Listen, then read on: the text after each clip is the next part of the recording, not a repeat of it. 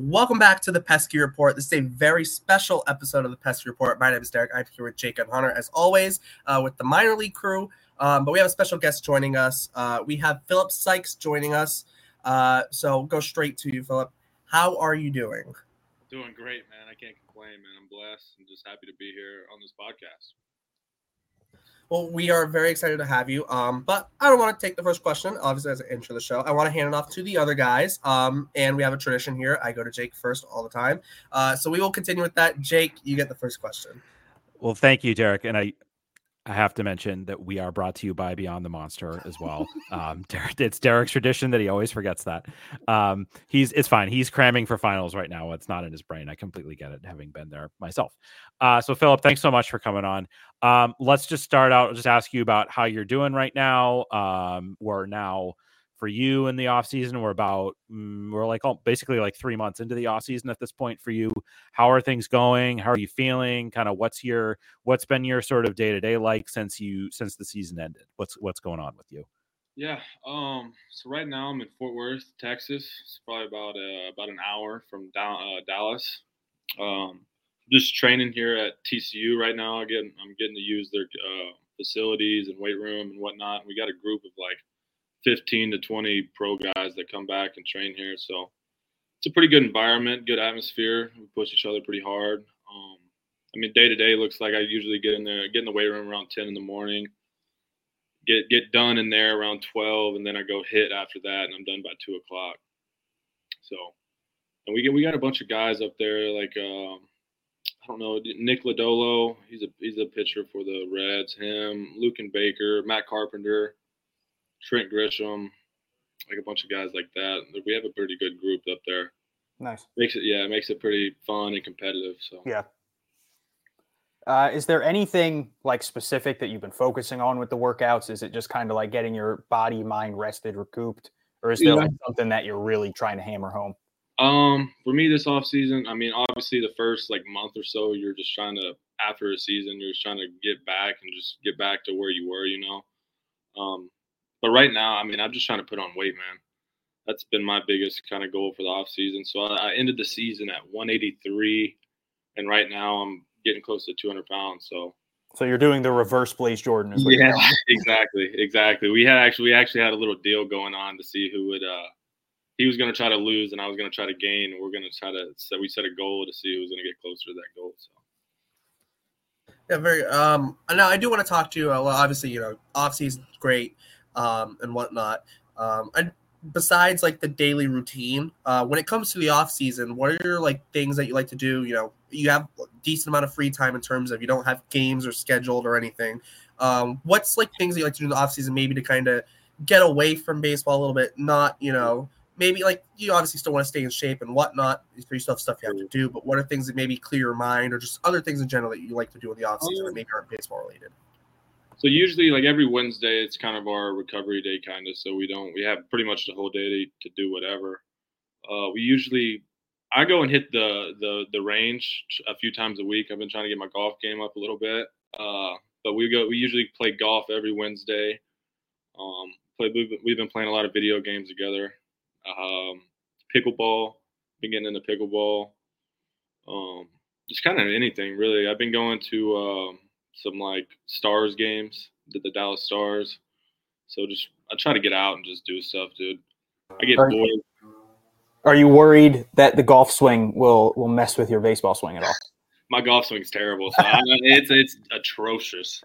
But I've always heard that, but I still haven't figured. I swing it like a baseball.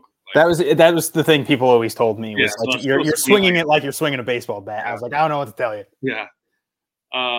Yeah, I'm not very good, but every once in a while I'll hit a good shot, and that's just kind of what brings me back the next time, But that's kind of what we do. We just anything we can just. We've been so I live here I have 2 roommates right now, and they're both pitchers in other organizations I played with at TCU, and so we're here always pushing each other and making sure we're eating, and we're just we have a competitive kind of nature around here, so anything we can go out and do and just kind of compete in, it's we do that. I'm surprised to hear you say that you play you play pickleball. That's like you're kind of young Yeah. to be very active in pickleball. Pickleball, it's been growing a lot. It's a big thing over here in Fort Worth right now. It's a big thing everywhere. It's like one of the biggest sports in the country, I feel like. And I think part of it is just like, you don't have to be like super athletic to do it. It helps to be athletic. I mean, it's just for an example, like it's something I like to play pickleball, and I'm definitely not really that athletic anymore. But how did you end up getting kind of into that? And is it something you do with like the guys that you're there with? And Fort Worth? So every once in a while we'll go up there. We actually have the they just built these nice like indoor pickleball courts, kind of not too far from my apartment, and so we'll just go over there. You can go at night at any time, really, and we'll just go over there and just kind of have some fun with it. But yeah, man, I see grown adults in there just like getting after it. I'm not there yet. One of these days. Yeah. One of those days.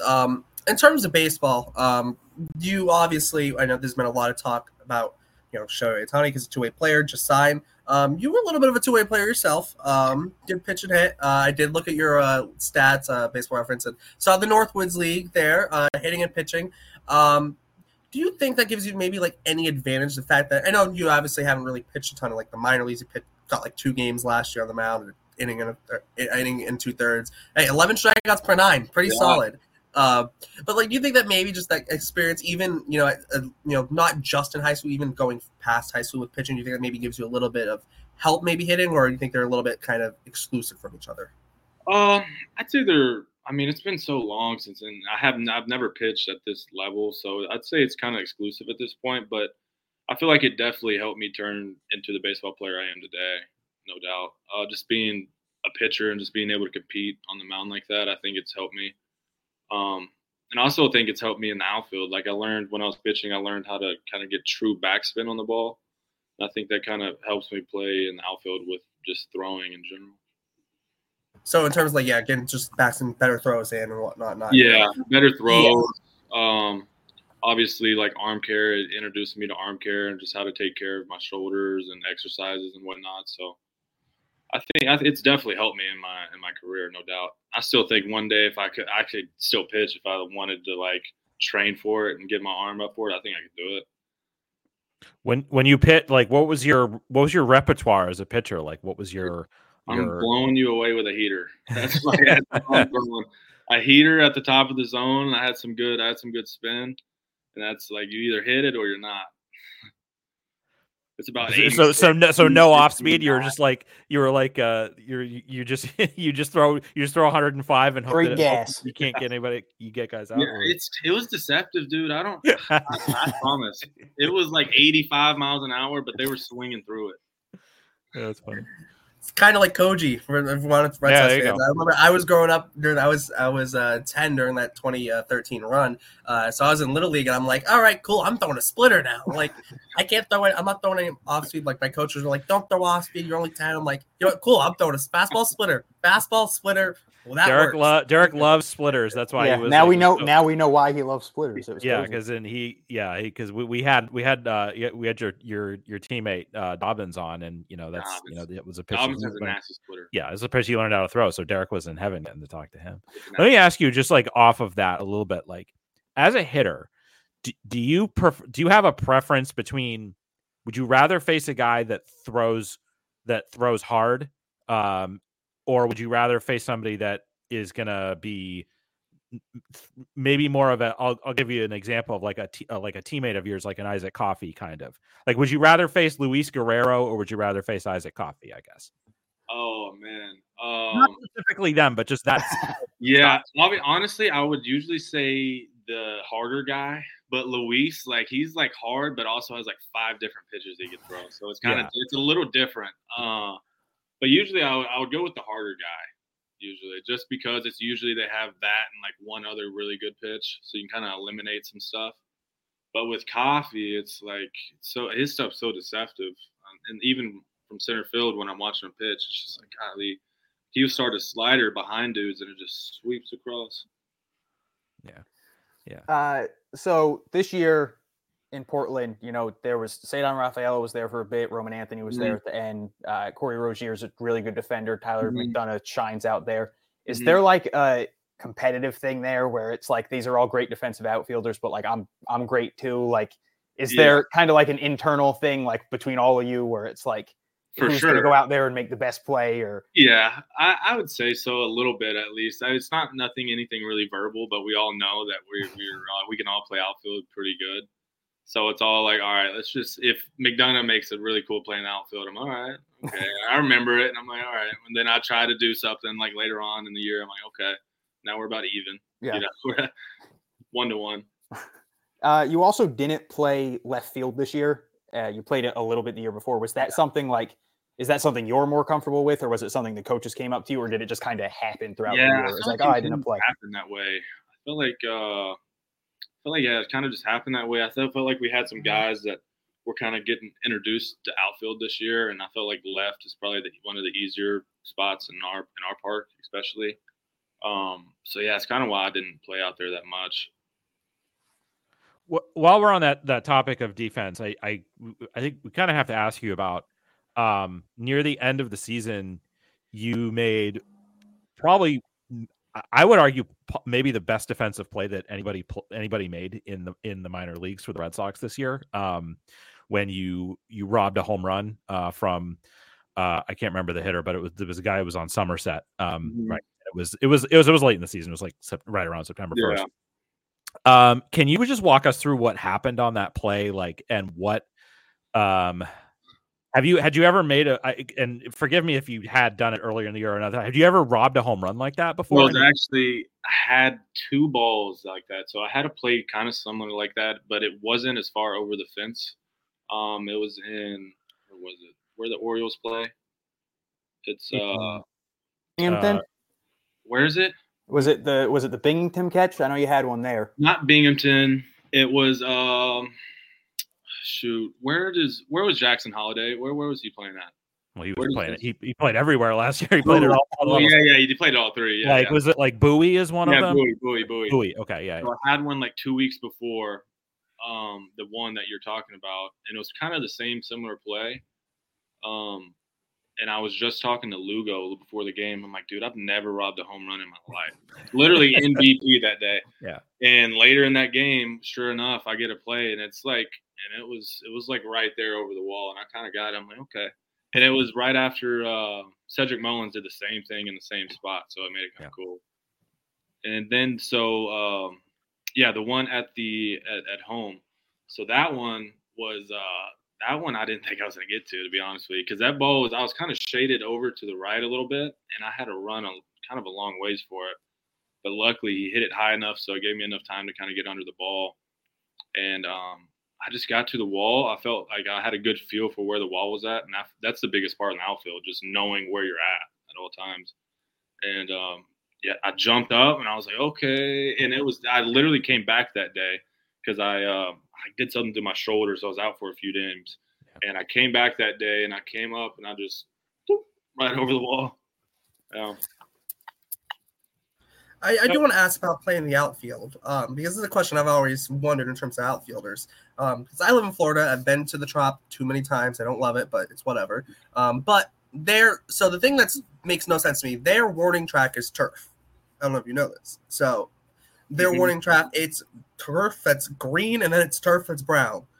How much does the warning track, if you have like an actual warning track, how much does it actually? Because there's always been outfielders saying, "Oh, I hit the warning track. I know I'm 3 steps away from the wall or whatnot." Yeah. How much does that actually help? And if you don't have that actual like physical dirt on the warning track, how much trouble might that cause?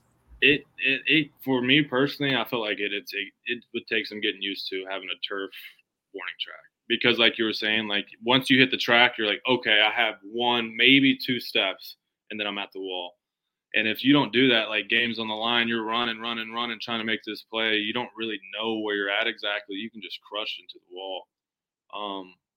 But yeah, it's why every park we go to, we kind of have to get used to the walls, and then we walk around and make sure, and see how the field plays. So I feel like that's kind of a big thing, especially once you get into the MLB. Definitely. I don't want to follow that up too. It's so obviously minor league is different than big leagues, obviously, because you have different wacky dimensions. Some big league parts like Fenway, love Fenway, but some of the dimensions are wacky. With how right field is and center field, you played mostly center right this year. Are there ever times where you get and they're like you might play center field this day, you're playing right field this day at this stadium, and the dimensions aren't the same and whatnot? Has there ever been times where it's like, okay, get in the headspace, figure out center field, then you also got to go and figure out right field? Is that kind of in terms of preparation? Is that like an added step that maybe if you're going to have to play multiple outfield spots? Yeah, I'd say a lot of it has to do with the biggest thing in outfield. I feel like the biggest, like the most game-like thing you can do is just get live reads off the bat in BP. I mean, that's the most realistic look you will get. So I feel like that's a big thing as an outfielder. You have to kind of prep in wherever you're playing that day. You need to get like a few reps in that position just to see how the ball's flying that day, and how how the park's playing. So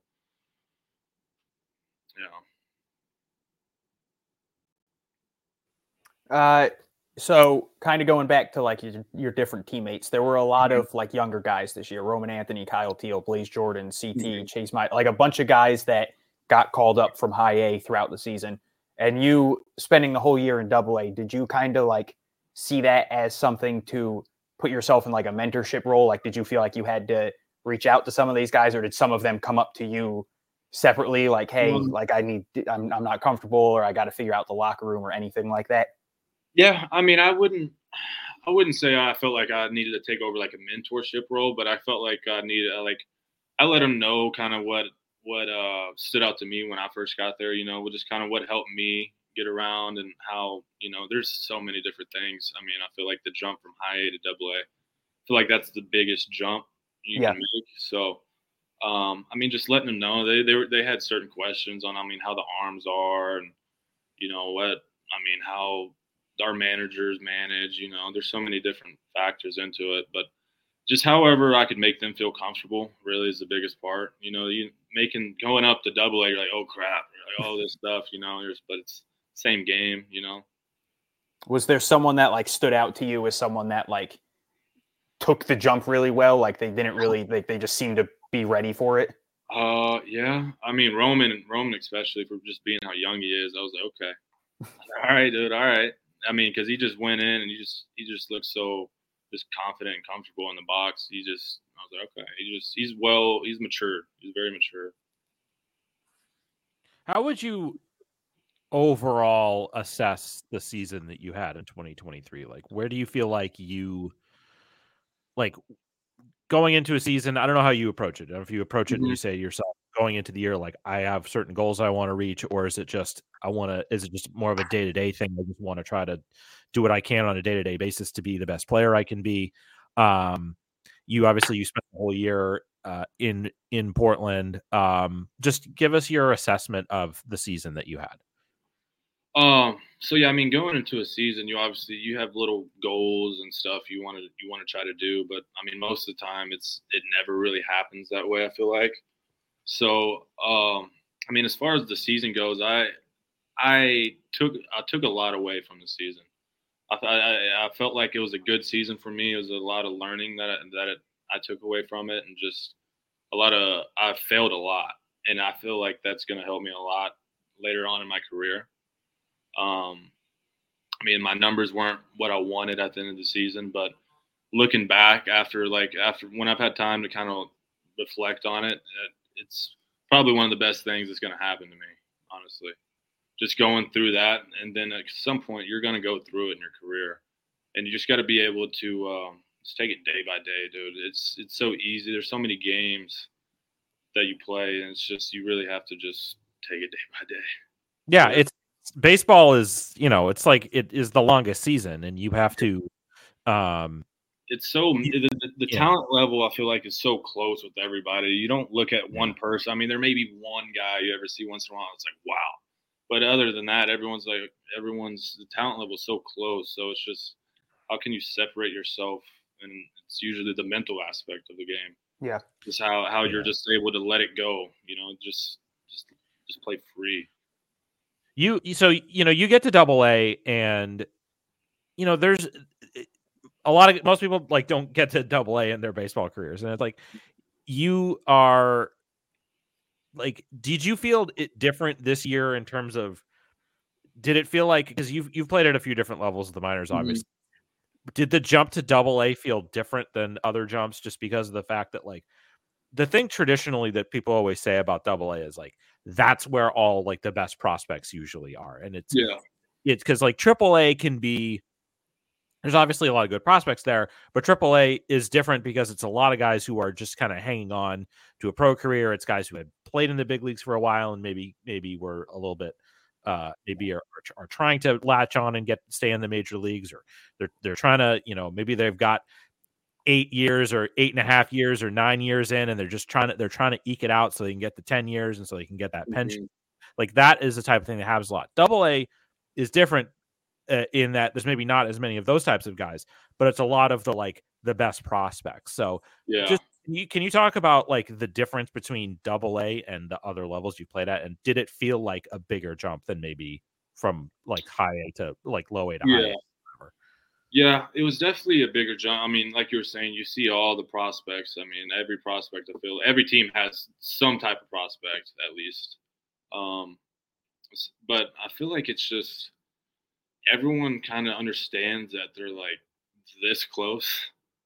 So it's either like they're going crazy and they're just like doing their thing, or it's the opposite and they're like playing so tight and just can't let loose.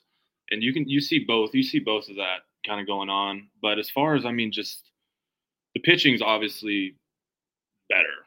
I mean, as far as quality, that the quality of guys like you're going to see day to day, like I would base it kind of off of like you're seeing a Friday guy, pretty much like a Power 5 Friday guy every day. I mean, and then out of the pen, it's kind of the same deal. You're seeing either 95 to 100, or you're seeing, something similar. So, but I mean, yeah, they know how to pitch. That's the biggest thing too. They know how to pitch. And then, I mean, the defense is stellar. The better defenders. But other than that, I mean, it really is the same game. Yeah. It is. Jake brought up, your goals for last season and everything. Mm-hmm. At the end of the season, you finished with 39 steals and 9 homers.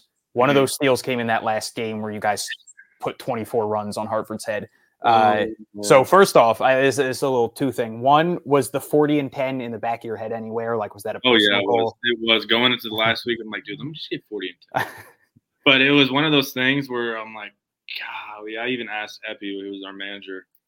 I'm like, we're up by like 12 at the time. I'm like, Epi, can I just take a bag real quick? And he's like, dude, you can do whatever you want, but like, look at, and they weren't even holding us on or anything. I'm like, it's not even going to count. They're just going to hit the next guy in the head. Yeah, all you're doing at that point is getting your teammates headhunted. Yeah. Yeah, no, it definitely crossed my mind though. I was like, golly, I just want one more. Ask for permission. Yeah.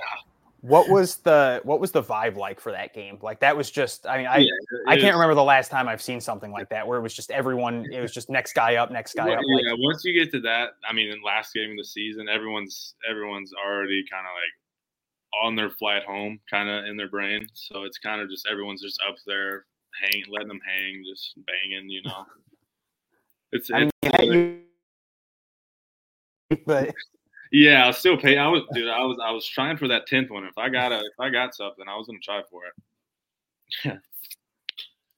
I do want to ask, in terms of, obviously, played, pretty much through every level besides AAA so far. You've been to Salem, been to Greenville, been to Portland. You talk about those cities. We talked about this with a couple other guys before, but in terms of those cities, what are some of the things that you've kind of found out about those cities that you've enjoyed while being there, maybe during your off days, that, had you not been playing in Salem or Greenville or Portland, that you maybe, wouldn't have found out, and experiences that you've had there? So Portland was a little different for me just because that's the most northeast I've ever been. But I really didn't like seafood, like going into the season. I wasn't big into seafood. I might leave. I might leave. That I wasn't yet until I tried the lobster rolls. I'm like, okay, There you go. I see it now. I see it. I understand. I get it. All right, I'm back in. Yeah, we're good. The big thing for me, I love crawfish. You ever had crawfish? Oh yeah. Crawfish that's kind of my deal. I like super spicy crawfish. But what else was I gonna say? I mean, the weather was a big thing for me too. That was a big difference. Like going into the cold like that early in the season, that was a little culture shock.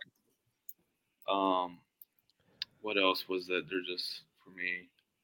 I'm trying to think in Greenville. I didn't get to spend a whole lot of time in Greenville, but honestly, I would say Greenville was probably one of my favorite cities. Greenville is my favorite minor league baseball field I've played at.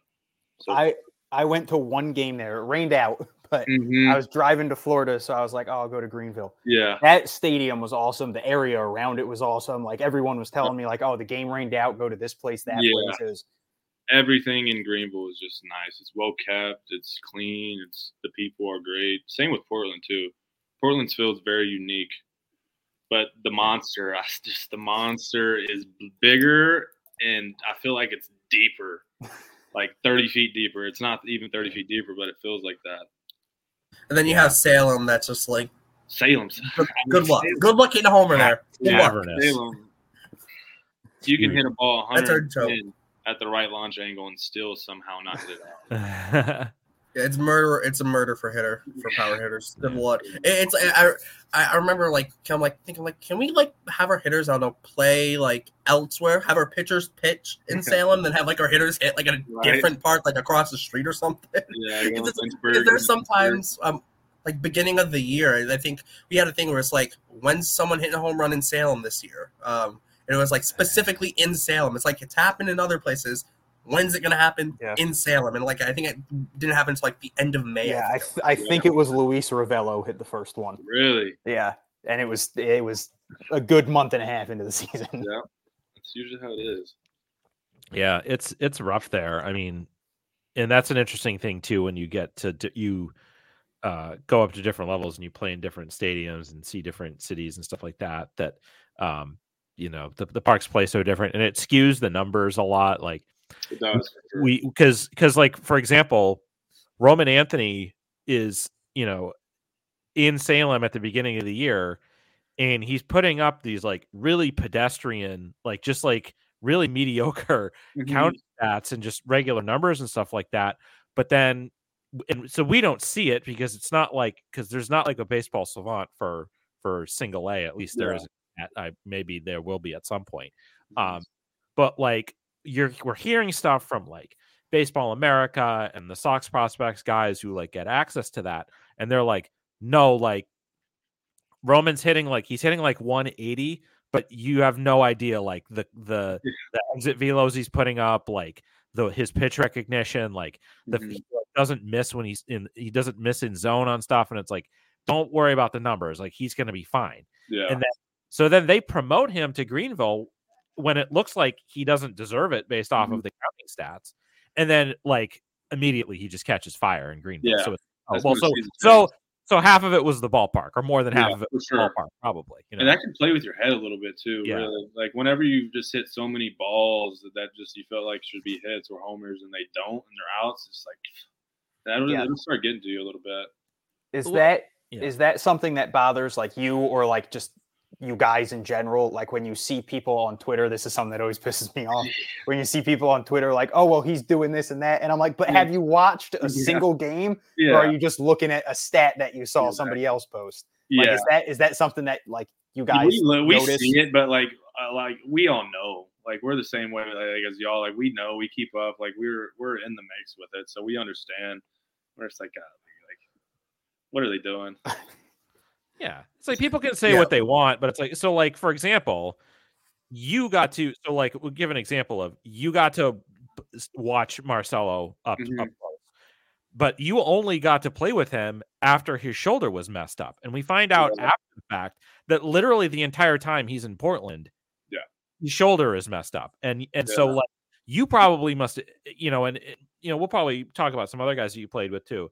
I'm sure that you saw him grinding like every day, trying to like play through that. And even I got to see him play, and I'm sure I saw you too. I'm sure at in Manchester when you guys were playing the Fisher Cats there, and like I couldn't really tell that there was anything wrong. He looked great in the doubleheader that I saw him in, and he hit a couple balls really hard out to he almost did a home run, an opposite field home run, and like made all the plays at shortstop and stuff. And it's like, but like again, same thing. He wasn't putting up like big numbers, and unfortunately, there's like this whole strain of people out there that think Marcelo Meyer is somehow like not as good as he really is. But it's like, the guy was like, like his strikeout numbers were bad and stuff, but you have to put it in the context of he was playing the entire time he was in Portland. He was playing through a messed up shoulder, and it got to the point, right, where like he told Bradford later, where he was like, I couldn't move my arm. I finally had to be like, guys, I can't do this anymore. So that's a tough thing. But I guess what was it like to watch, to like see him come up and you're playing with him and watching him do his thing? So, I mean, I played with Marcelo in Salem. I mean, I knew just by watching him swing the first time, you can obviously tell he's a special player, especially for just being how young he is, and he's so matured, and he's just, his IQ for the game is through the roof. But so already I knew what kind of talent he had. I mean, it's all-star talent. And whenever he came to Portland, and I saw him start playing, and I saw him kind of his shoulder deal, and then I kind of knew what it was, because I've had similar. We were on the same program for our shoulders, so we're similar pain, so I understood what was kind of going on. It's one of those things where you can play through it, but it's like, at what level do you want to be playing at? Like, do I want to be playing at his all-star level, or does he just want to play as, the regular AA shortstop guy, because he was having to like manipulate his swing, and it was like affecting other things. And he got to the point where he just needed to get it healthy. It was hurting him, and he was tired of just that stress of his shoulder just nonstop. And he was like, man, it's affecting me. And then it started probably affecting him mentally. At the same time. So it's just like, he needed it. He needed to do it. I was happy he took that time off. So we were, Jake and Derek both brought up like different ballparks and stuff. Is there an away stadium from this year that like stood out, that you hated or that you loved, or like an area? I know obviously you guys are there for a week, and I'm sure you guys go out or do something. Is there like one place in particular that like you guys went to, and then you were like, you had it circled on the map for like, I can't wait to go back there? Maybe it's a park you just played really good at, or. I'm trying to think. I know as far as parks go, like the nicest, and I would say majority, if not most guys on our team would say probably the same thing. But Hartford, the what's their name again? Yard Goats. The Yard Goats. Yeah, the Yard Goats. Their stadium's really nice. Yeah, it's a great park. It's brand new. It's only like 3 or 4 years old. Yeah, I love playing there. Where else did we play that I really liked? I mean, Bowie played nice. The ball really flew. It was kind of just a nice atmosphere. I did not like playing at who's the Giants AA? In Richmond, Virginia, I believe. I forgot what team that is. I have no idea. Their stadium sucks. Their stadium sucks. The ball really doesn't fly anywhere, and it's just blatant. Richmond Flying Squirrels. Yeah, the Flying Squirrels. Definitely didn't look that up. Definitely. Yeah, 100% looked that up. Richmond Flying Squirrels. It's definitely not a hitter's ballpark. But there was one other field I like playing at. New Hampshire wasn't that bad. I like playing New Hampshire because in right field it was super. As a lefty, I would love playing there. But that short porch and right, that was nice. I mean, but honestly, I love playing at home. Our field, just like, there's nothing kind of like our field out there. So for you, just talking about the offseason a little bit, like, there are things that you can't control as a player, and number one of that is trades. And then another one is, the thing that just happened, which was like the Rule 5 draft, which is just a bizarre weird, archaic. Like, it shouldn't even exist anymore, in my opinion. But Jake's gone off on tangents about this. It served its purpose, like, a long time ago. I mean, literally, the Rule 5 draft has been around. Like, we talked about this on a show. It's been around for like 120 years or something crazy like that. But so for you, unfortunately, for the Red Sox, a couple of guys that you've played with got taken in the Rule 5, including Shane Drohan, who at the beginning of the season was, looked like a potential like big time pitcher, and he was incredible with the Seahawks at the start of this year. And of course, he had his struggles in Worcester, and that eventually, of course, led to the Red Sox not protecting him, and he gets picked. And then, and then a few other guys that got picked in like the minors section and other things. Maybe guys, not sure if you've played with Ryan Fernandez. Ryan Fernandez got picked. Don't forget about yeah, exactly. And then there's also trades and stuff too that can happen. And we've seen some guys that got traded away from the Red Sox this offseason already in the minor leagues. Like, how do you approach that stuff in the offseason? Like, is it in the back of your head? Like, or is it just like you kind of just have to accept it? Like, you're going to get, if you get traded, it's just okay. Like, it doesn't change necessarily what you're doing this offseason. It's just going to be more about where do you go in spring training? Are you going to go to Florida? Are you going to Arizona? And then where are you going to start? Like, how do you approach that? Like, what's your mindset about what can happen in the offseason? Yeah, I mean, depending on your situation, I guess, if you're like Rule 5 eligible, and it all kind of plays a factor of kind of where you're at. So I really haven't had to worry about any of that stuff yet. I mean, obviously I could still get traded, but I don't really think about that stuff too much, honestly. I kind of just go with the flow, and then whatever happens, obviously, and I just trust that it's supposed to happen that way. But yeah, I feel like it's kind of different for every guy in their situation. But it's definitely it's weird. It's weird thinking you could just be with one team and the next day, literally, or you could find out literally on your phone. You see like something post like, oh, Phillip Sikes traded before anything ever happens, or that, and that would be the craziest part to me. Yeah, man, it's just like the biggest. You just got to go with the flow, whatever, and that you can't worry about it because you have no control of it. So. But obviously, like, it would suck. Everybody wants to play for the Red Sox, But you never know where everyone's route's a little different.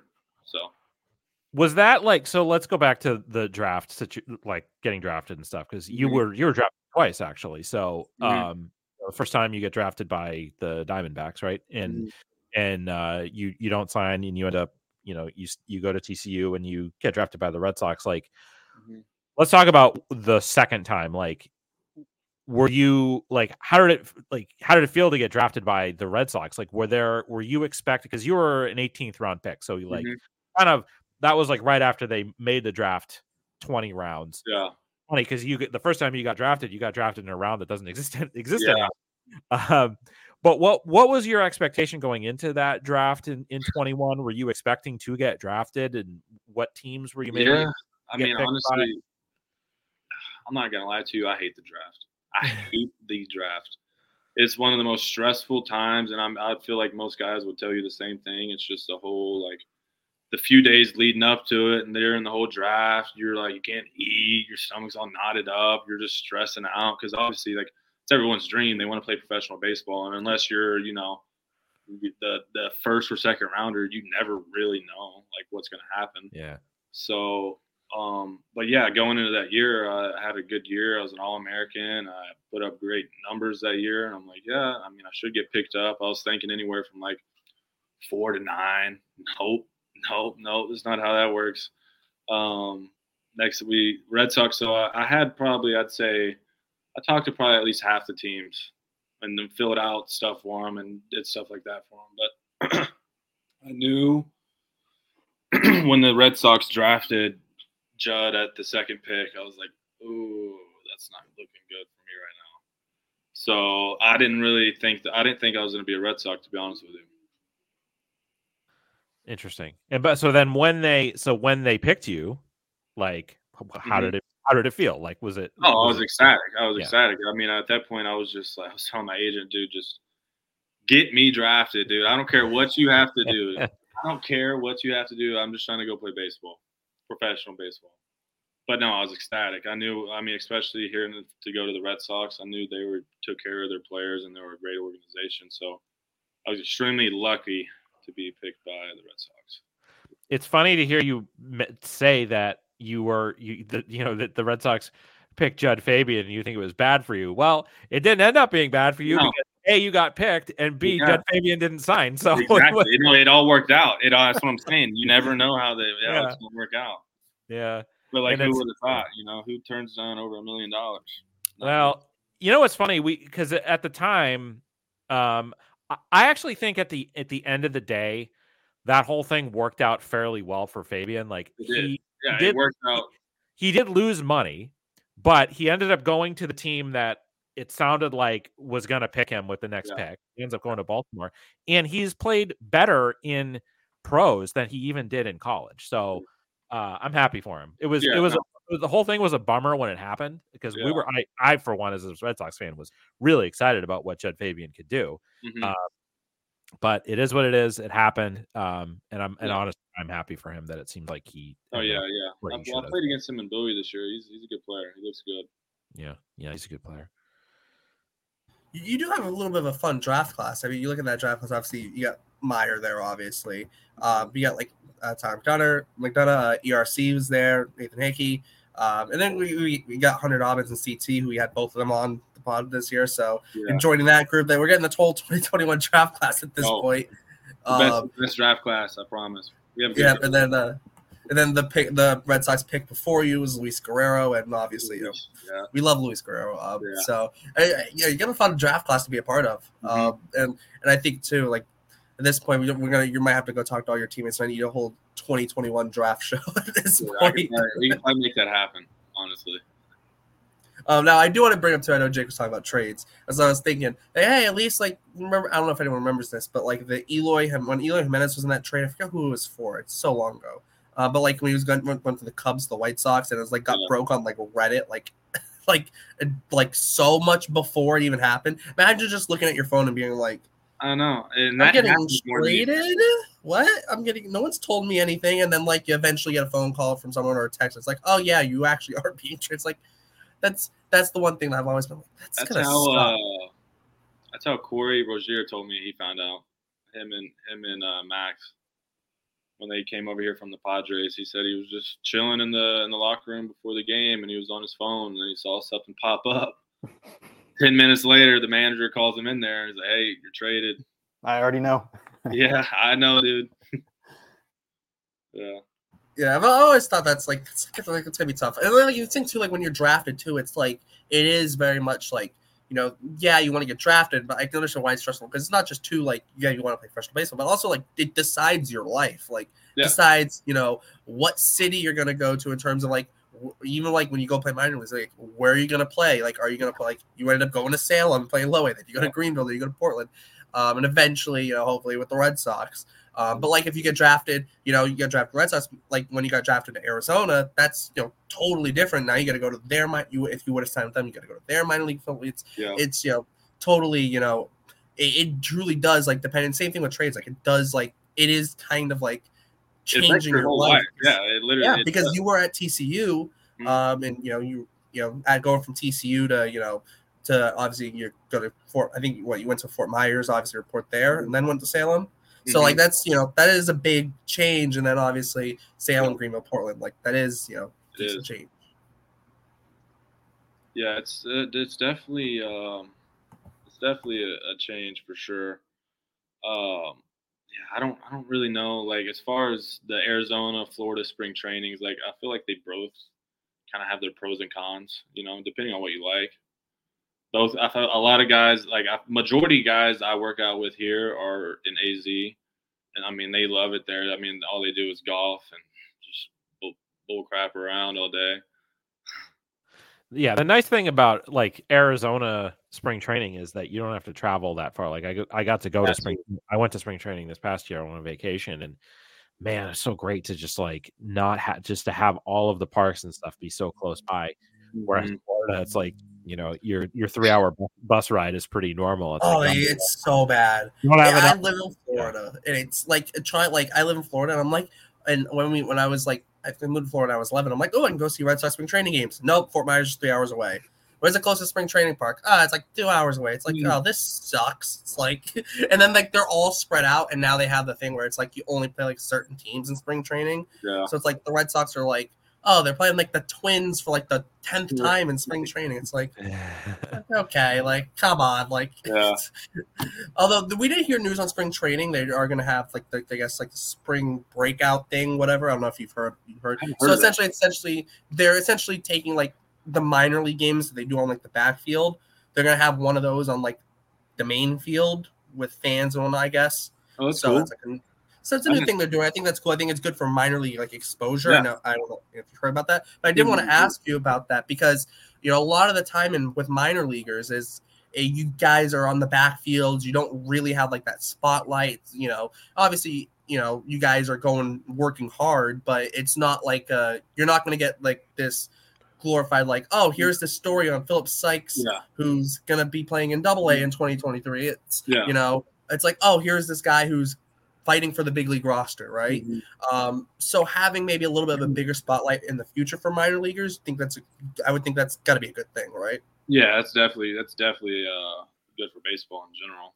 I mean, so how would that? I haven't even heard of that. So how would that work? Would it be like if the major league team's away, the minor team? It's weird. So this year, it's the Red Sox one is on March 16th. They're playing the Braves, and it's supposed to be like a big thing for like prospects and minor leaguers, I guess. Cool. But they're playing the Braves. It's going to be like a 7-inning game. But it's going to be this year. It's at JetBlue Park, which is Red Sox main field.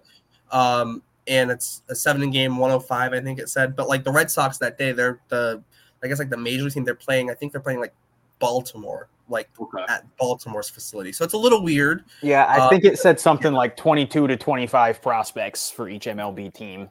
So I don't know what they're. Yeah, that's cool. Is it one game they're going to do like that, or is it like a thing they're going to try to have like a few games like that throughout spring training? So as of now, it's one. So because it's 15 in Florida, 15 in Arizona, 28 teams will play just one game. But then one team in Florida and one team in Arizona will play 2 games because they'll play one in Florida and then they'll play one in Arizona. So that gets a little weird, but but every team will have a game at least where like, the minor leaguers get a little bit more of a spotlight. Yeah. I have a feeling that this is something that, in a couple of years they'll do more and more games because I could see it being something that the fans like and for sure. And it'll get them more money. So why not? So in 2022, you started Salem, went to Greenville. What was that call-up process like? And then this year, you just played in Portland. Mm-hmm. Was that something that like, what was that like when they told you before the year, like, hey, we're putting you in Portland? Because obviously that's technically a call-up for you. So it's kind of like, so from going from Salem to Greenville, I remember I was in Lynchburg, and my manager at the time, it was can't even think of his name, dude. I'm a crappy person, man. Well, anyway, our manager at the time, he just called me in after our game, and he told me and shook my hand, and he made it he was really good about it. He would announce it to the team, and it'd be like a kind of a big thing. So that was pretty cool when that happened. And then when I knew I was going to Portland, it was kind of one of those things. So like right when you get to spring training, you'll have like a meeting, and they'll kind of just go over what your goals are, what you're trying to work towards for as far as spring training goes, and like what you're fighting for, what job you're fighting for. And so I knew I was either going to Portland or Greenville, and I was just like, okay, and I was just gonna work my butt off and to try to get to Portland. And once they told me what.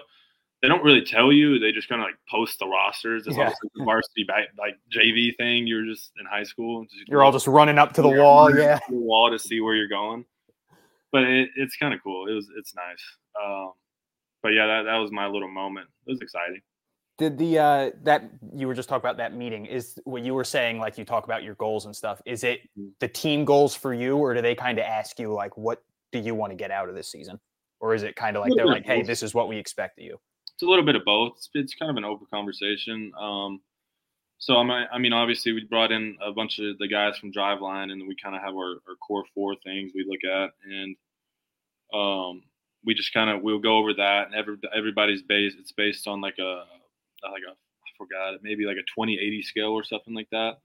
And they'll kind of show you where you're at right now and where they want you to be, and then they'll give you like player comps, like MLB player comps, like kind of where you're at right now. So it's kind of cool. Player comps. I know. I hate player comps. I feel like it really like my whole thing is if you give them a player comp of like an average player, then people are like, oh, who cares? But then if you give them like, oh, this guy's going to be, he reminds me of Mookie Betts. Yeah. Then it's like, all right, well, now he's got to go be Mookie Betts. Or else.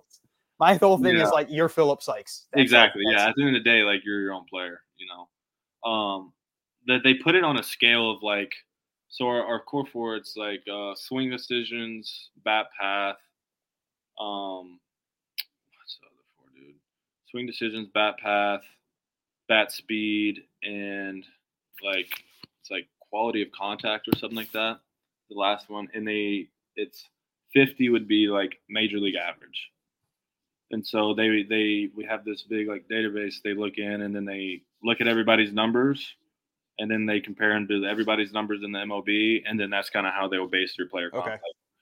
Okay, my bat speeds, so major league average bat speed 73.5 miles an hour. So if I'm swinging the bat 72 miles an hour, my score would be like a 47, 48. And then they would look at, okay, who else in the MLB swings the bat 72, 7 miles an hour that has pretty similar bat path like I do. And then they would kind of like comp it like that. Okay. Well, it's not like they're out here like, oh, your game style is like super similar to, you know, Aaron Judge. Like, yeah. No, it's not. No, it's not, dude. And then something that CT especially talked about a lot when he was on was like the analytics, how much that they really brought that in. And we've heard from him and Hunter Dobbins both about how much that has helped with their pitching, but we haven't really heard from a hitter yet. Is that something that they really focus on with you guys too? Oh, for sure. Yeah, we're getting into it pretty good, man. It's beneficial for sure. There's so much data out there that they have nowadays, and it's just whatever you want to look at and that you can measure, they got it. So it's definitely beneficial. Do you think that the Red Sox? I think one of the things that we heard from CT was, you know, he felt like it was a really good. There's a really good system in terms of how the development coaches and the actual sort of team coaches work together.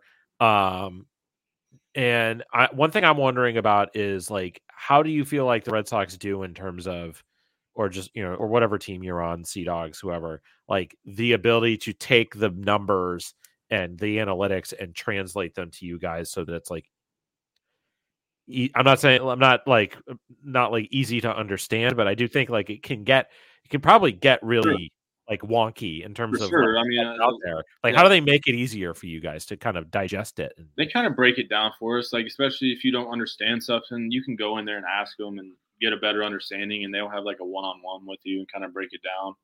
And it goes as far as even scouting reports. Like, we're looking at stuff as far as like numbers and analytics stuff as far as pitchers go. And a lot of times there's some stuff I didn't know when I first started going into these meetings. I'm like, I don't know what this like RSVP, whatever it is. Like, I don't know what this stuff is. Like, I don't look at that. What does your fastball do? And what's your secondary pitch is kind of what I would look at. But there's so much out there. I feel like it's big to just kind of pick and choose as a player, like for you, because everybody's different. Like for example, Nico was one of my good friends. He loves it. He wants everything he can get to his advantage. He will take it and use it. Me, on the other hand, I don't need a whole lot. I just need just a few things. I feel like anything more than that kind of gets me a little cluttered, and then I'm thinking a lot about it, and I'm just like, I don't need it. I'm just need it. So let me hit the ball. Really, it's just. But there's a lot of stuff that'll help you as far as the hitting side goes that they brought in pretty recently. We're doing stuff on the blast nowadays, so you can see your pretty much everything with your swing. I know they're trying to get some motion capture stuff in Fort Myers soon, that's like big league. And then we just got the Traject. I don't know if you've ever heard of the Traject machine, but it's like a hologram. It's like a big like screen, and it has like a little hole and it's a projector of any pitcher you want to face. So we will face Garrett Cole, and it's Garrett Cole's metrics too. So what his fastball is doing is how it's coming out, and we got that in Fort Myers, and it's very beneficial to us. That's amazing. I mean, it's crazy. I've heard stuff about that. I didn't know what it was called, but because it's because I know you can obviously there's some pitching machines where you can put the numbers in, so it's okay, this velo, this spin rate, whatnot. But the fact that you had you can be I want to face Garrett Cole or I don't know, Justin Verlander or whoever. Whoever you want to face, it is, I mean, you're looking at your schedule being let's say you're in the big leagues, you're I want to have a good opening day. Who are we facing? This team. Okay, give me their opening day start. They announced that thing on March 1st. Give me their opening day start. I'm taking hacks against them every day. Yeah, it really is a game changer at that point. But it's these machines are so expensive now. You can literally have I think the Red Sox have two, one in Boston and one in Fort Myers. So it's definitely a game changer as far as it's the most realistic you can get to a pitcher. Because the biggest thing off a machine is timing. It's anyone can hit off a machine, but it's when do I start my move? And you're just timing based off of the feeder when they're putting it in. So you don't have any of that with this machine. It's literally you see him load up and pitch an actual in-game pitch. So it'll help for sure. So earlier we talked about your goals going into the season, and goals at the end of the year and everything. Mm-hmm. Do you have any goals set already for next season? Is there any specific, I want to get to this level, or I want to steal this many bases, I want to hit this many homers, I want to do this in the outfield? I mean, I haven't really set any of those goals yet. Once I get to spring training and start kind of working on some stuff, then I'll start kind of setting little goals throughout for the year. But like I was telling you earlier, my biggest goal for me this year, though, this offseason, was just to get comfortable in the box again, just getting athletic, comfortable in the box, and just putting on weight, really. If I feel like I can play around 195 to 200 pounds, I think that's going to help me a lot. As far as just power goes, I think it'll make me even faster. But yeah, it's kind of what I told the Red Sox going into the offseason, kind of what I wanted to do, and they were on board with that. But as far as next season goes, man, I'm definitely want 40 bags, dude. I'm not gonna lie, I better get to 40. That 39 is gonna sit with you for a while. Minimum. Yeah, you got all off season to sit on that 39. You can sit at the sky. It's should have stolen one. Dang it, we're up by 50. We're up by 50. Or it's the umpire screwed me on the one I got called out on that one time. It's where's my replay review when I need it? Right. It's I hate replay review. I get called out, should have been safe. I want my replay review. You get called safe when you're out. No replay.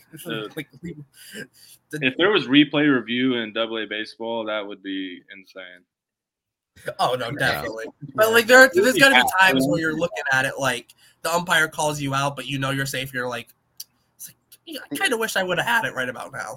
The amount of games I've watched where I'm I have to remind myself these are minor league umpires too. Yeah.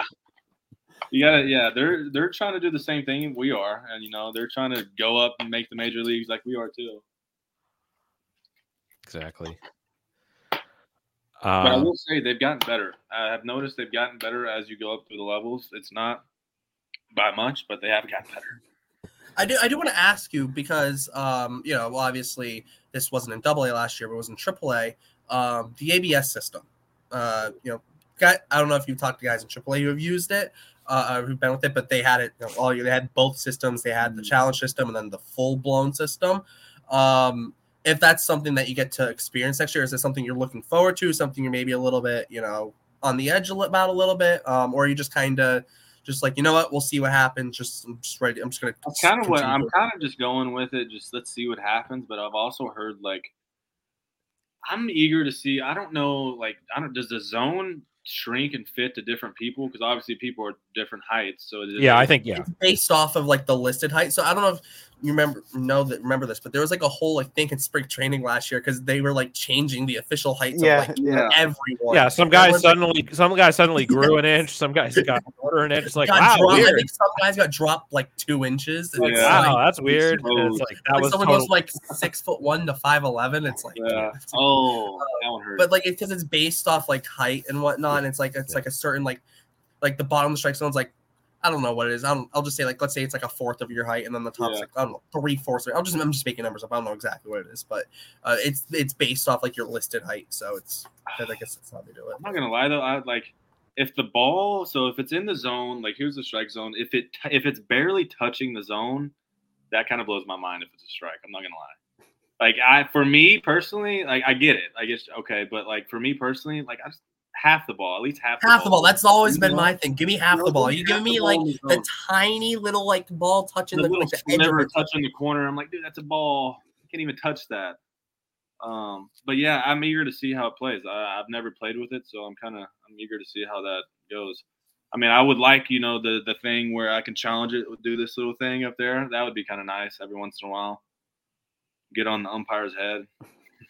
3-2 count. Ball in the dirt. Strike. Challenge. Right away. Oh, man. All right. So we're at a little over an hour, Derek. What do you think? Should we put Phillip to the test here? Why don't you set up what we're going to do Phillip, here? you want to do a little guess the teammate? All right. Let's try it. All right. So these are players that you were teammates with last year at some point or throughout the whole year. Okay. We'll see. But you were definitely teammates with them at some point last year at the bare minimum. Pitchers and hitters? What? Pitchers and hitters? We'll see. Right. I have 3 players. We'll start with the first one. All right. Just the first one. I have 3. So I have 2 hitters and 1 pitcher picked out, but we might not guess all of them. First guy. We will start by saying that this player is from Lumberton, New Jersey. Lumberton, New Jersey? Yep. And it's we're gonna do like a series. We're gonna keep asking you questions about him, about the player until you get it right. Okay.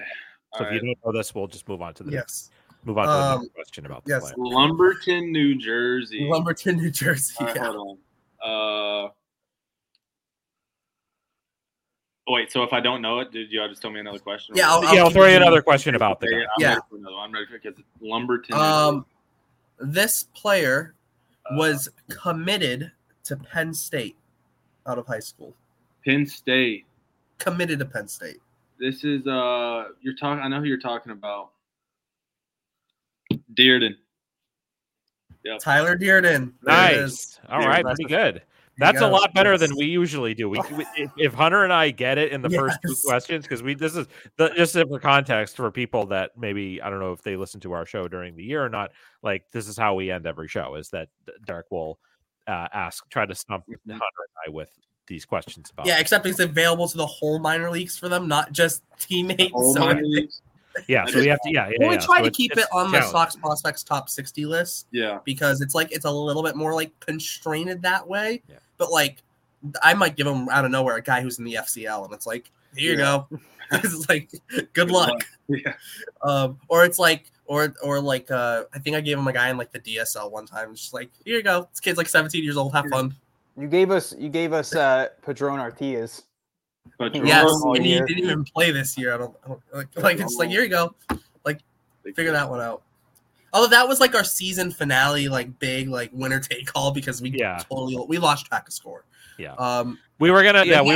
We had this whole plan of like if somebody who was listening had figured out what the leaderboard was, we were gonna send them an Arby's gift card. But it never. Nobody ever took. They can only get roast beef with it. They can only get a roast beef sandwich with it. Yeah. There was a stipulation you had to buy a roast beef. There's a whole backstory to that. Let's go back to our archives. Yes. So next guy. This player is from I don't know how to say it exactly. Goleta or Goleta, California.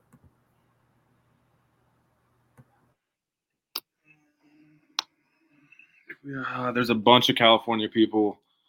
Oh man. but I've played with him. Correct. So You've played with him. Let me see if it's not Carson Seamus, is it? It is not. Okay. Next one. This player received a signing bonus of $7,500.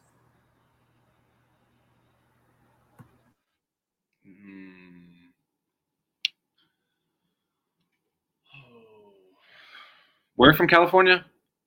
Goleta or Goleta, Goleta. I don't know. That's it. A signing bonus of $7,500. It's got to be a pitcher. It is a pitcher. It's got to be a pitcher. It is a pitcher. Hunter and Jake may know where I'm going on. Do y'all know? Do y'all know who it is already? If you guys know me, I think I know. Yeah, you know? I think I do know. It's a guy we've talked about a lot. Keep going, Is it Derek. Coffee?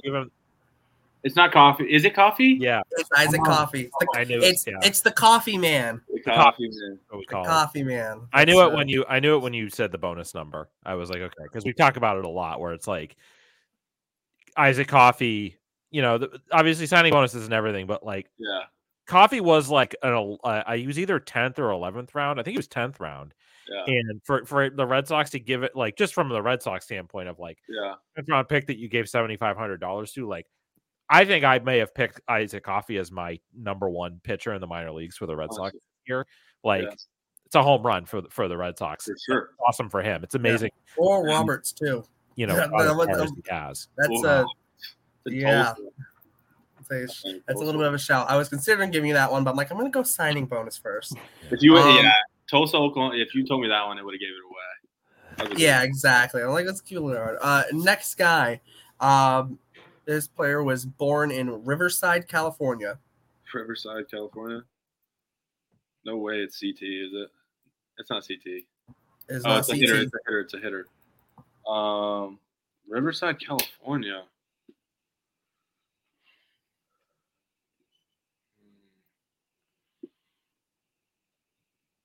All right, I need another one. This player was acquired in a trade for Yohan Ibar in 2020. 2020. I played with this guy, so he was already.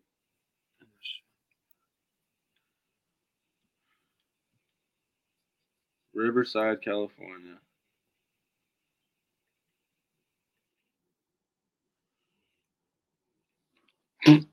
All right, I need one more.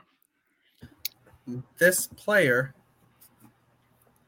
let's see. We'll go with this. This player went to UC Irvine. UC. Who is this? Have I ever talked to this guy? I'm trying to think. I have a hint for him. I think Hunter knows. I have a hint for him.